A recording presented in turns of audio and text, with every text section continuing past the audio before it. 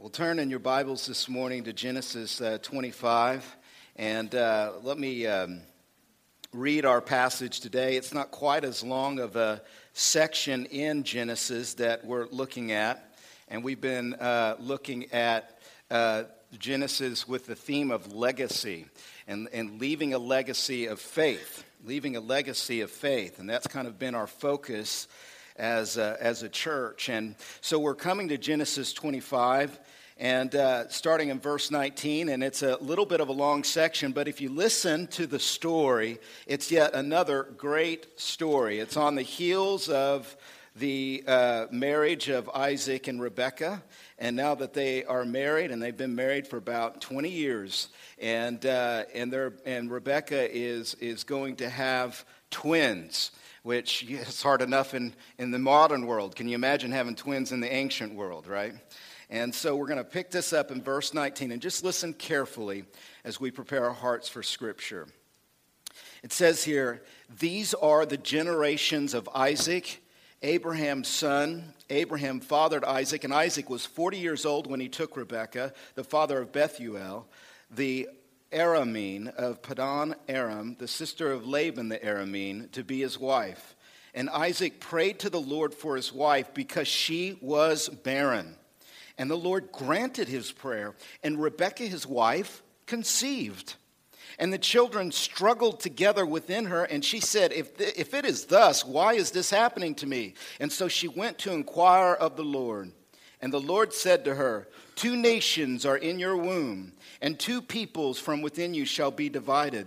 The one shall be stronger than the other. The older shall serve the younger. And when her days to give birth were completed, behold, there was twins in her womb. And the first came out red, and all his body like a hairy cloak. So they called his name Esau, which that means hairy. And afterward his brother came out with his hand holding Esau's heel, so that his name was called Jacob, which means he grabs the heel. And Isaac was 60 years old when she bore them. And when the boys grew up, Esau, or Harry, not to confuse you with the names, was a skillful hunter, a man of the field, while Jacob, the one that seizes, was a quiet man dwelling in tents. And Isaac loved Esau because he ate of his game. That's my hairy son. But Rebekah loved Jacob. Soft, gentle. And once when Jacob was cooking stew, Esau came in from the field, and he was exhausted. And Esau said to Jacob, let me eat some of the red stew, for I am exhausted. Therefore his name was called Edom, which means red. Jacob said, sell me your birthright now. And Esau said, I'm about to die. Whatever. What use is a birthright to me? And Jacob said, swear to me now. And so he swore to him and sold his birthright to Jacob. Then Jacob gave Esau bread and lentil and stew, and he ate and drank and rose and went his way. Thus Esau despised his birthright. Amen. As we've talked about on many occasions, anytime you want to talk about legacy or leaving a wake and a ripple, leaving a legacy of faith, leaving a legacy of light and goodness, oftentimes that type of legacy is going to be forged in the crucible of affliction. Difficulties and trials will come, and it's in those difficulties and trials that we often have to decide what kind of legacy we will leave based upon our response to those trials. We've talked about on many occasions that storms in life either shape us or they sink us, depending upon our response. When we come to this story in Genesis, we come to yet another storm and time of difficulty in a couple's life. We know from what we looked at last week that Isaac loved Rebekah. And we know that Rebekah loved Isaac. Isaac was her way out of a culture of deceit, a culture of manipulation. Isaac was her new promise, her new life, her new land. And for Isaac, Rebekah was a fulfillment of the ongoing promise and covenant that God had promised to Abraham. And they were in love. But the problem was that she couldn't have a baby. And this is a theme in the book of Genesis. It's the theme of barrenness. It's the theme of emptiness. It's the theme of wilderness. It's the theme of God saying, I'm with you, and you going, but I'm in a desert. And I can't even have a baby. The text is quick with the timeline. It feels like it doesn't last long, but you got to understand, they waited 20 years as she's going through this barrenness.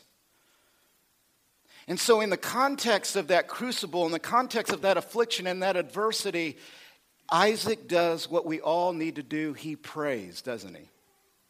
And he prays to God and he says, God, we are barren, and I know based upon my own life and my own testimony that my own mother was barren and she bore me because of your grace. And so I know that you are the God that gives life in the wilderness, that gives life in barrenness.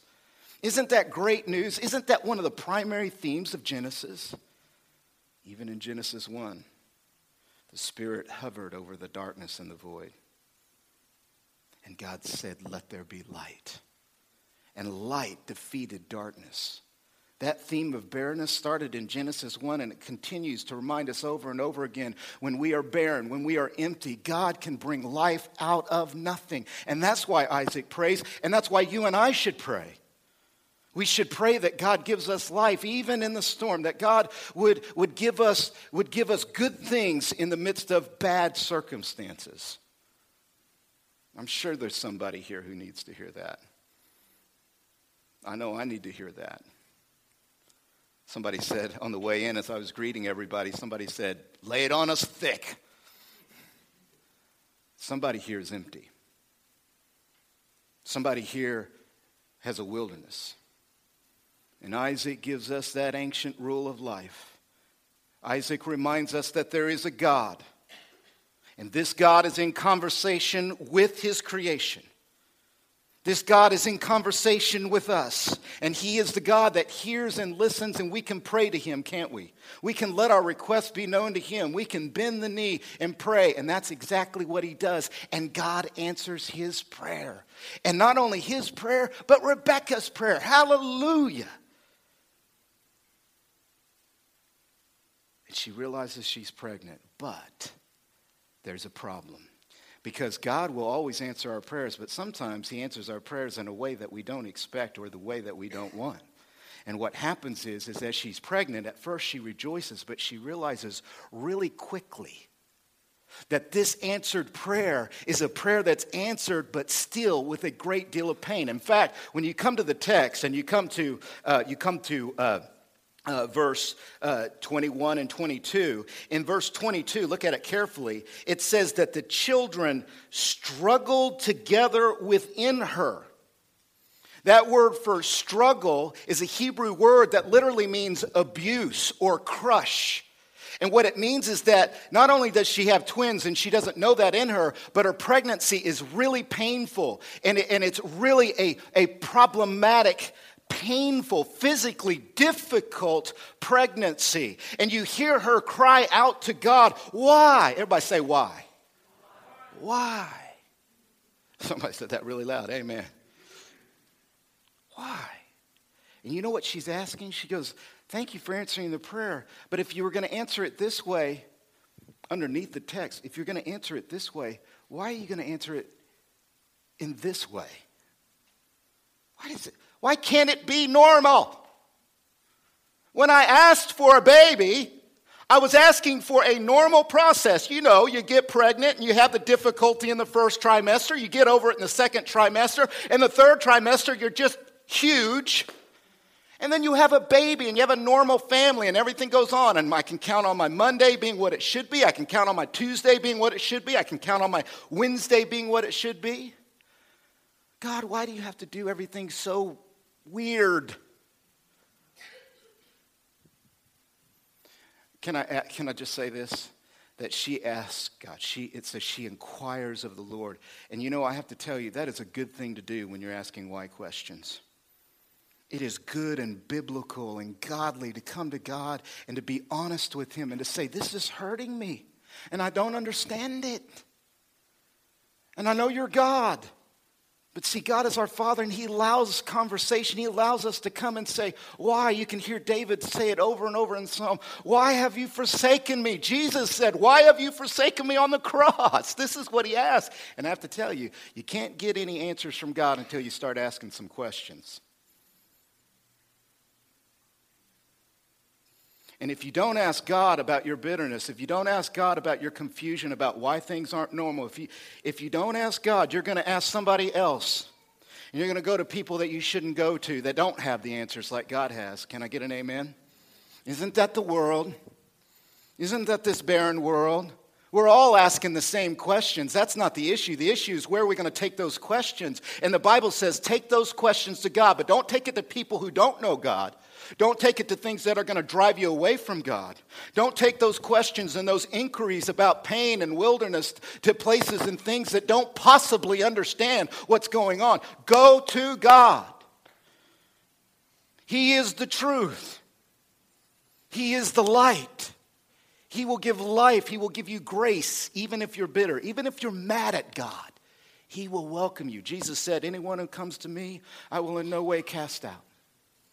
Anyone who comes to me, I will take care of. I am a good shepherd. I am lowly and gentle in spirit. I am humble. I want to give you rest for your soul.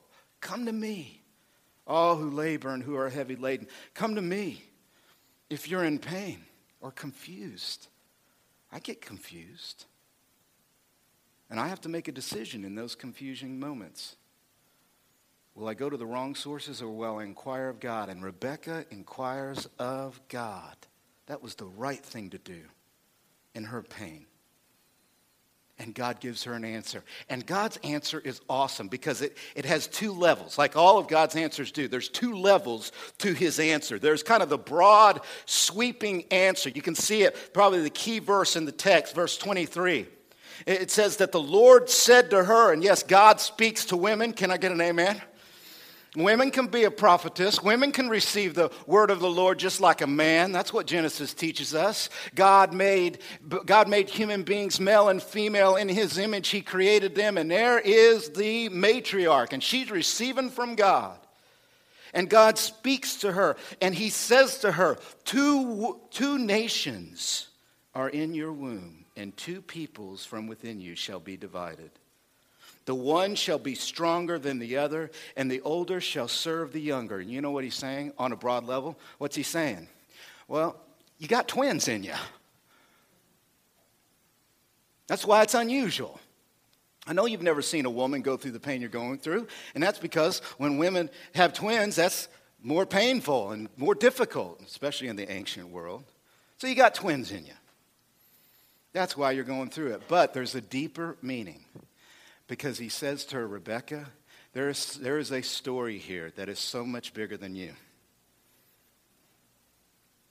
There is a narrative that is so much bigger than what's going on in just your life. A much larger legacy. And I can't even fully make you understand except for that nations are involved. Whole groups of people, a wake, a ripple, a legacy you can't even fathom. And I know that it's painful, but if you could only see the final outcome of this pain, you would welcome the labor. You would welcome the pain. If you could only see the full fruit and outcome of this pain you're going through, you would welcome it and celebrate it and say to everybody, this pain is awesome because of the final outcome. And there's no way she could fully understand that except for by faith in God's promise. And you know what the full outcome of this is? The full outcome of these two warring nations, the younger being served by the older. The final outcome is Jesus Christ. Because Jesus would come through Jacob. And the final outcome is the church, and the final outcome is a heaven with people of many ethnic groups worshiping at the feet of Jesus, but there's no way Rebekah could fully understand that. And can I say, there's a life principle. You and I don't fully understand the final outcome of our pain. We just don't. And you know what it requires? It requires us trusting in God in the crucible of pain. It requires saying, you are God, you are sovereign, I don't understand it. I probably never will fully understand all of my pain. I probably, on this side of earth, will not have all the final answers of why this happened to me, or why this happened to him, or why this happened to her. I probably will never fully understand the evil in the world or the darkness, but I trust that you are working everything out to the good, so that when we finally see the end result, all the sad things will become untrue, and all the sad things will add up to a glory so wonderful that God will be proved glorious. Are you trusting God in your pain and affliction? Because that's ultimately what God is asking Rebekah to do. Two nations. Two nations. As they begin to grow up, these two twins begin to show who they are. They begin to show their personalities and how they're made.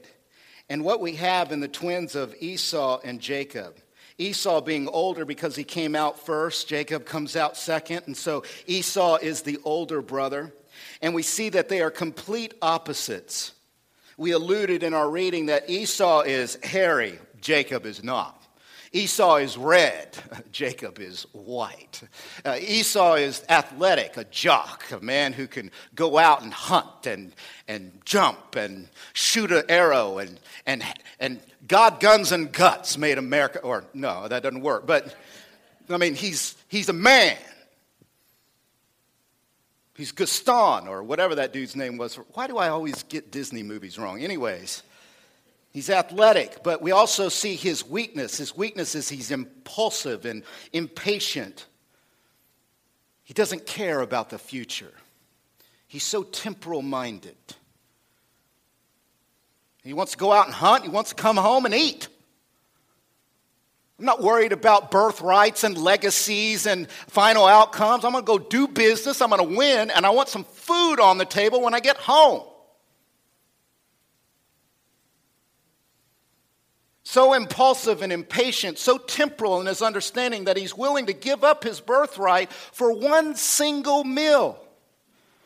Now, we go, that is just crazy talk. And that's exactly what he does. He gives up his birthright. He gives up all the wealth that could have been his, that belonged first to Abraham, then belonged to Isaac, and then could have belonged to him. We could be reading in the Bible today, it is the God of Abraham, Isaac, and Esau. But it's not the God of Abraham, Isaac, and Esau. It's the God of Abraham, Isaac, and Jacob. And why is that? Because he was so concerned about pleasure and the flesh and the immediate temporal that he gave up that birthright for one meal of stew. Can you imagine? And we go, that is just crazy. But you know what? I have done that so many times in my life, haven't you? I have given up so much of what I have in Christ for temporary pleasures and for manipulation and for things that are about me and for that good feeling that I get for however long. I give up my soul. I give up my spirit. I give up truth. I give up good values. I give up God's light for a moment of darkness, for a taste of pleasure. I give up so much. And you know what? You and I, we are like Esau. We struggle. Lay it on me thick, preacher. I'm bringing it. That's the world. Tough. Demanding. Liberated. Rights. I've got rights. In that culture, everybody, interest groups using sexuality to get their powers, using sexuality to get their outcomes that they want politically. People using the color of their skin to get the outcomes that they want. People using conservative patriotism to get the outcomes they want. This is a culture of Esau's trying to be strong and hairy, and I'm going to go out and I want food on that plate. I'm hungry. Feed me. Give to me. I demand it. That's the flesh. That's Esau. Now Jacob. We go, well, surely Jacob's the good guy, right? Oh, no. I mean, there literally is nobody to like in this story. Can I get an amen? He is painful, Jacob is. Jacob, the one who takes the heel, the one who overreaches, the one who manipulates, the one who looks at the jock and goes, I'm just going to bide my time and get exactly what I want. I know what he's up to. He's going to come in here. You know, I got to tell you, I love the whole fact that God loves the younger brother and not the older brother because I'm the youngest of three, so I'm always like. I remember coming home from school, and I'd be there first because I got out of elementary school, and then my brothers, 6 years older and 10 years older, they'd come home from high school, and I knew what was coming. Hey, you little punk, go get me a Coke. Hey, man, go make me a bowl of cereal. Hey, do it now. Chop, chop. Let's go. You don't want a beating. I dealt with this from my older brothers. They're in ministry now, which means I'm better than them because they're so bad. So bad. One time, my older brother came home and he said, hey, fix me a bowl of Wheaties. And that's when I went, You know, salt looks a lot like sugar.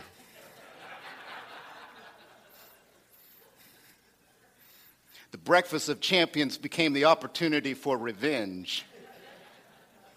I went into the kitchen.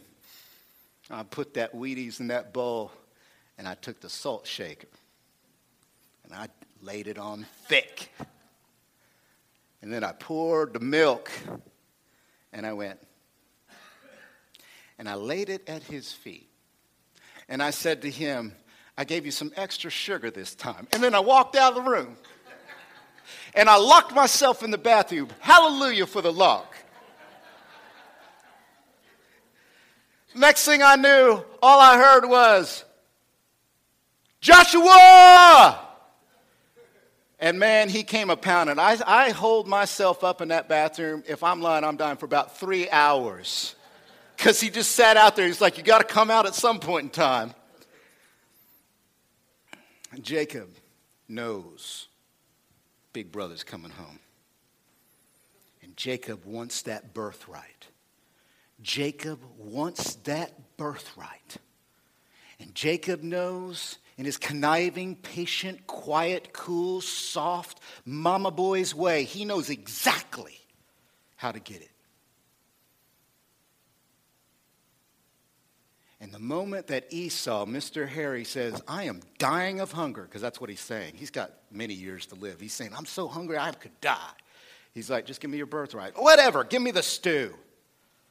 It literally says in the Hebrew, I want to gulp up the red stew, the red stew. It literally says it twice. He says it twice. I just want to gulp the red stew, the red stew. And Jacob manipulates. We ask ourselves, what's the point of this story? The point is that there's nobody to pull for. The point is that there is no one who is worthy.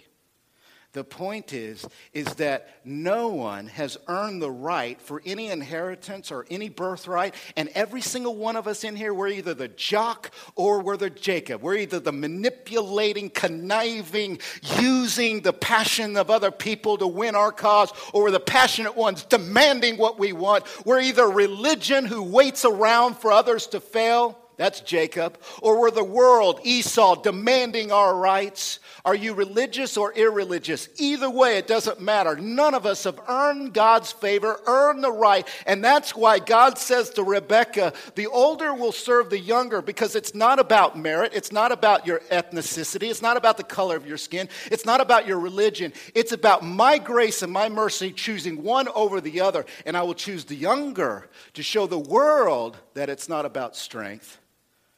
It's about my mercy. It's about grace.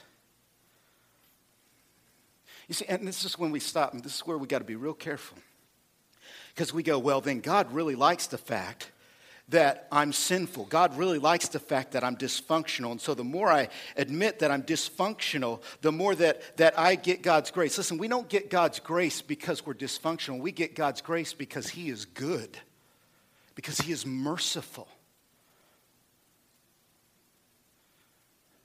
When we begin to pull this story together of Jacob and Esau, of Esau being the strong one who demands his right, and Jacob being the manipulating, quiet, cunning opponent, we begin to pull together some ideas. And the New Testament is very articulate on two particular lessons that we can learn from this narrative and this story, because the New Testament picks up on these great themes and these great characters and these great stories and says, here is the meaning. The first passage I want to take you to in the New Testament is Romans chapter 9, verses 10 and following. And in this passage, we learn what we learned from Jacob.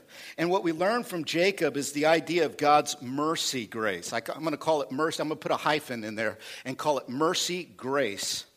And that's what we learn about from Jacob's story. He gets the birthright by grace. He gets the birthright because God allows it to happen. And Paul, in a very articulate way, draws this out. Now listen to this, Romans chapter 9 and verse 10. Paul says, and not only so, but also when Rebekah had conceived children by one man, our forefather Isaac, though they were not yet born and had done nothing either good or bad, in order that God's purpose of election might continue, not because of works, but because of him who calls, she was told, the older will serve the younger. As it is written, Jacob I loved, but Esau I hated. What shall we say then? Is there injustice on God's part? By no means. For he says to Moses, I will have mercy on whom I have mercy, and I will have compassion on whom I have compassion. So then it depends not on human will or exertion, but on God who has mercy. That is gospel, man. That is good news. Mercy means not getting what you deserve. You know that, right? That's what mercy means. In fact, mercy, the difference between grace and mercy means you don't get what you deserve. And you know what you and I deserve? We deserve to be judged and punished because we've manipulated like Jacob has, right? But grace is getting something from God that we have not earned, which is his righteousness and his goodness and his light and his truth and his very life in us. And so in this passage is this great passage where Paul is saying that Jacob proves or Jacob in his life proves that God chooses whom he will save, whom he will choose to receive and to experience the grace of God. That's clearly what he's saying. And that's clearly what the passage says. When we're honest with ourselves and we really look at mercy and grace the way it's played out biblically, we realize that there's nothing in us that has deserved or earned the right for God's favor. Is that true? And are you more deserving of God's grace and favor than somebody else? No. It's all grace and all mercy. And Jacob proves that point. You're like, well, so what's the application? The application is this, is that we fall and fail in God's presence, not because we do horrible things, but because we forget our dependence on him and his mercy and his grace. It is an applicable doctrine, isn't it, this doctrine of grace? Because the moment that you and I don't depend and trust in him with all of our heart and we begin to lean on our own understanding, the moment that we begin to use our own resources and our own wisdom outside of God's word is the moment that we begin to grasp and overreach, and that's when we will fall. But the moment that we will remember that everything good comes by our admitting our dependence. I am convinced that the world falls from God because it fails to see how good he is and how much we need him. That's why we fail. That's why we're finally judged. It's not because we do murder or we drink too much or we do this bad thing or this bad thing. All those are symptoms of the larger principle at work. I am not depending on God today. And I've got to trust in him, not in some of my ways, but in all my ways. I need to have a stream and a flow of consciousness that's playing God into my life and his power and his strength and my neediness of him. I must humble myself under the mighty hand of God. Because if I don't, then on the one hand, I'll either be like hairy Esau. Where's my plate of food? Fix that bowl of Wheaties. Or I'll end up being Jacob, like, I'm going to get them now. I'm going to exploit their weaknesses. Remember when Jesus said, don't let the right hand know what the left hand's doing? You know what he was talking about? People who do this. That's Jacob, isn't it? And when I stop depending on God, I stop trusting in God, I'm going to start doing this. I'm going to get them. I'm going to exploit them. I'm going to exploit everyone in this world for my own benefit, for my own cause, for my own thing. I'm going to make it about me, and I'm going to get my birthright. I'm going to get my salvation. I'm going to get what I want. And you know what Paul's saying? In the doctrine of salvation by grace alone, you need to walk in that. You are dependent on God. Your favor from him comes because it comes from his goodness, not your manipulation. Jacob proves the mercy grace and that we need to walk in the mercy grace of God. Now, quickly, we learn a lesson from Esau. And Esau, we learn his lesson in Hebrews chapter 12. Hebrews chapter 12 talks about him. And it's kind of cool because in Hebrews chapter 11, it talks about all the heroes of faith, all those who walk by faith, Abraham and Moses and Joseph, and you got this hall of fame of faith people. But in chapter 12, we have in contrast, we have this Esau character who doesn't belong in the hall of fame of faith. He belongs in the hall of shame from the world. And it says here, now watch this, in Hebrews chapter 12, verses 15 and following, the writer says, see to it that no one fails to obtain the grace of God. See, that's so interesting, isn't it? Isn't that interesting? See what the writer of Hebrews is doing? You can't obtain the grace of God, but what he's saying, now that you got it, walk in it, obtain it, even though you can't obtain it. Keep your mind on that grace. See that no one fails to obtain the grace of God, that no root of bitterness springs up and causes trouble. And by it, many become defiled, that no one is sexually immoral or unholy like Esau, who sold his birthright for a single meal. Now that word, that phrase, sexual immorality, it comes from one Hebrew word, pornos, which is where we get our word pornography from. It stands for a type of fornication or immorality. It can be a literal use or a metaphorical use, and there's a big debate. Like, is he talking about a metaphorical use? Remember how the prophets used to say about the people of God, you have prostituted yourself out in worshiping idols and not God, right? And so it could mean metaphorically that we are prostituting ourselves out. That Esau prostituted himself out for a meal, the idol of a meal, as opposed to receiving what God has for him. He took something and worshipped it in the place of God. Now I think that's what he means here, not literal. Although one of the symptoms and outcomes might have been that Esau was a sexually immoral man, but I think it might be more metaphorical that he is prostituting himself out for and worshiping something in the place of God, and certainly worshiping something in the place of what God has for him. He wants the meal like he wants it, not the meal that God has for him. He wants the stuff he wants, not what God has for him. And so we see this misplaced values. That's what Esau teaches us, is about misplaced values.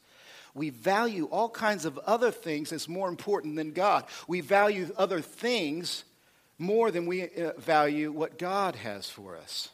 Misplaced values. So 2 lessons. From Jacob we learn about grace and mercy, and from Esau we get a warning about misplaced values. And what it adds up to is this, beloved, and this is the point of the whole day. I'm going to give you, this is the payoff right now. Can I get it? You want the payoff? I got graduates today, man. Everybody's graduating from college and high school. I'm going to give all you guys, this is the payoff. Don't waste your inheritance in Christ. It is given to you free of charge by grace. And the great and glorious thing is this. In Colossians chapter 1, listen to this, verses 11 and following. May you be strengthened with all power according to his glorious might, for all endurance and patience with joy, giving thanks to the Father who has qualified you. That's grace. There's Jacob. He's qualified by God. He's not called because he's qualified. God is qualifying him and calling him in grace. He has qualified you the same way to share in the inheritance of the saints in light. He has delivered you from the domain of darkness and transferred us to the kingdom of his beloved Son, in whom we have redemption, the forgiveness of sins. You have a glorious inheritance if you have Christ. Can I get an amen? The moment you received Christ, you received an inheritance and the fullness and light and love and forgiveness and redemption. You have received all of these things in Christ. And that came not because you earned it, but because he chose to give it to you, and you believed in Jesus and you crossed the line of faith and you walked into an inheritance. And the warning for us is, don't waste your inheritance. Don't be like Esau and give that up. What if you could make a list of all the things you've received in Christ, what would that list look like? You know what my list looks like? I got some things down. I wrote them if I can find them in my notes, which are really stapled weird. I don't know. I didn't have much time to prepare. Here's all the things I have in Christ. Not because I've earned them. Not because I'm so important. Not because I'm a pastor or a preacher. I'm a sinner saved by grace. What I have in Christ is I have love from God. And I'm not going to waste that love. I'm not going to walk around defeated or let my enemy tell me I'm something I'm not. I'm not going to let somebody tell me that I'm not lovely to God. I'm going to walk around and I'm going to stand in this world not because I'm like Esau demanding, but I'm going to stand in this world because God has given me his love. There are so many people walking around, they're so beat down, they need the love of God so bad. And when you're in Christ, don't waste it. You've got it. If you have Jesus, you've got it. But do you waste it from day to day? That's the message. Don't waste God's love. The other thing I have from God in Christ, this is my inheritance. I have forgiveness. Do you know you're forgiven? And you know, you and I, we cannot waste our forgiveness. And you know how I waste God's forgiveness in my life? I don't repent of the very sin that he is forgiving me of. I don't take the opportunity to honestly reflect and say, am I being too hairy today?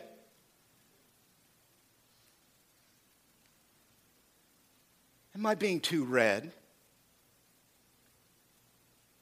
Am I being manipulative, controlling, overreaching? Forgiveness gives me the room to honestly reflect on my life and to change without worrying about condemnation, because one of the things I have in Christ is no condemnation. Don't waste God's forgiveness. Another thing I have in Christ as an inheritance is I have truth. I have this. Are you kidding? This is the prophets and the apostles led along by the Holy Spirit inspiring this word. And God says, open it up. It is like a light in dark places. It is like a light for your feet. You will know your path if you open it up. Don't waste your inheritance by neglecting this book. Don't give up your birthright for the stew of the world. For the plates of wisdom, of stew, the temporal ideas and wisdom of the world in place of the light of God's truth. Don't waste your inheritance in Christ. It is glorious. It is truthful. It will guide you. It will lead you. It will lead you to God.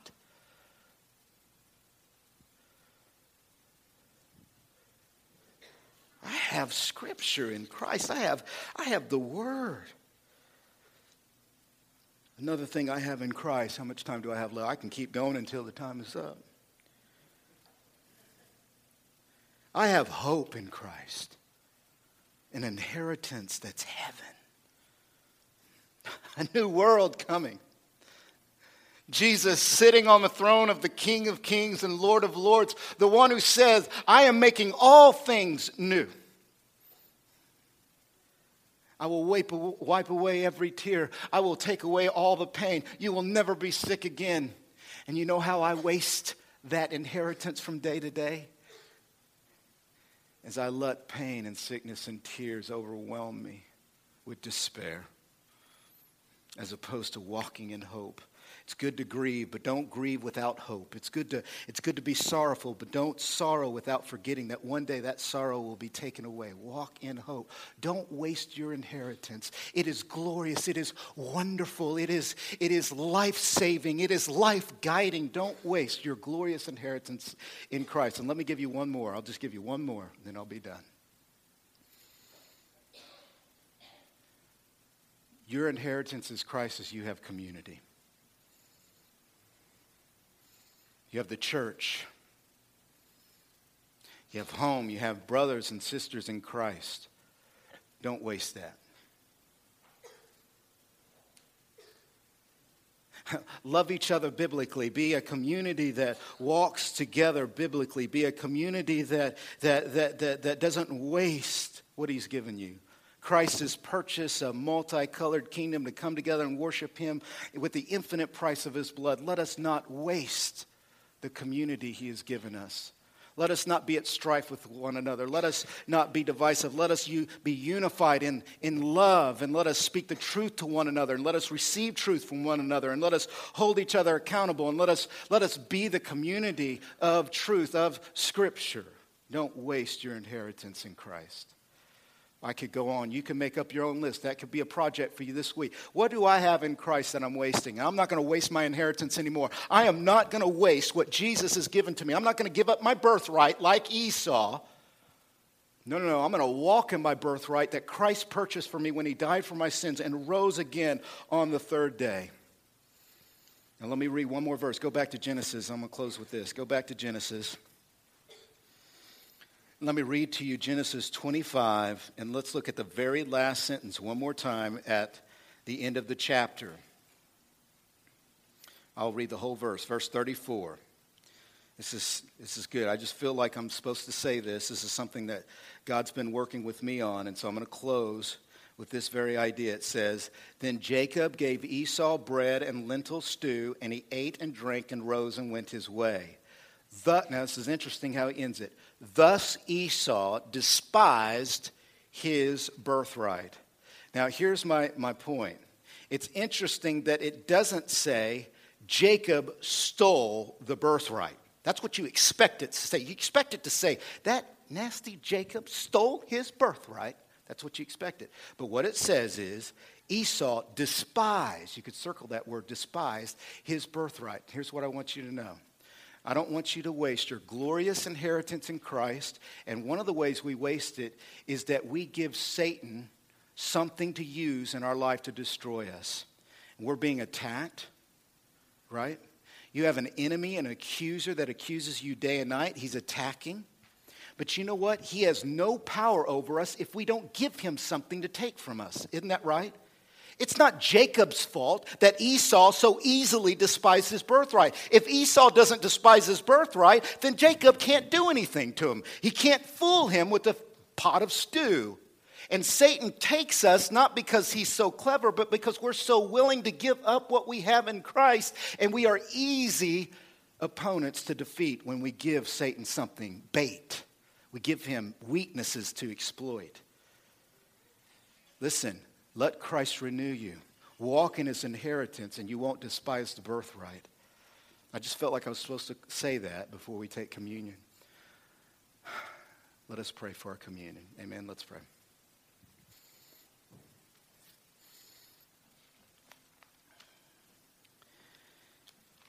God, you are gracious and loving and good and forgiving and redeeming in Christ. And we receive that now. And we are asking that you would that you would bring us to this table. A table that reminds us of what you've offered us, something that is worth more than what all the world could offer us, gathered together in one pile, couldn't add up to the immeasurable love of you offering up your Son, Father, his body and his blood. This is the meal we need. This is the moment that we need. This is the reminder that we need. Help us to feed on Christ spiritually as we remember him physically at this table. Help us to be appropriately transformed by the very idea that Jesus came to die for our sins. You have given us, Jesus, your body and your blood. And we come and we know, we confess that we have sinned. We confess that we have fallen short and that we needed you to come and to make atonement in your body. We needed you to come and to pay the price with your blood. But we thank you that we can stand assured that we are forgiven by faith alone, that we are forgiven by grace. And God, if there's somebody who doesn't know Christ, who hasn't been forgiven, give them the mercy to cross the line of faith. Give them the willingness to choose Jesus as their atonement for their life. Thank you for this meal. And for everybody here, the way we do communion at Crosspoint, anyone who has said, I believe that Jesus died for my sins and defeated death, anyone who is a believer is welcome to this table. And we want you to eat this meal with us and to remember the death of Jesus in our place. But if you're investigating or you're not a Christian and you're exploring the faith, we want to be a church where people can explore Christianity and the gospel. But this is the moment where we need you to stay where you're at and to consider believing in Jesus and not take this meal with us. We would respectfully ask you to observe what we Christians physically love to honor, which is to stand up and to eat and drink in remembrance of our Savior and our Lord. And so with that being said, let us worship Christ, be reflective, and yet let us not forbid our heart's joy as we remember him being our substitute. And so the tables are open. Come down the middle aisles, grab the elements, go back. We eat and drink together, so wait for our instruction as we eat together as a community. The tables are open. Amen.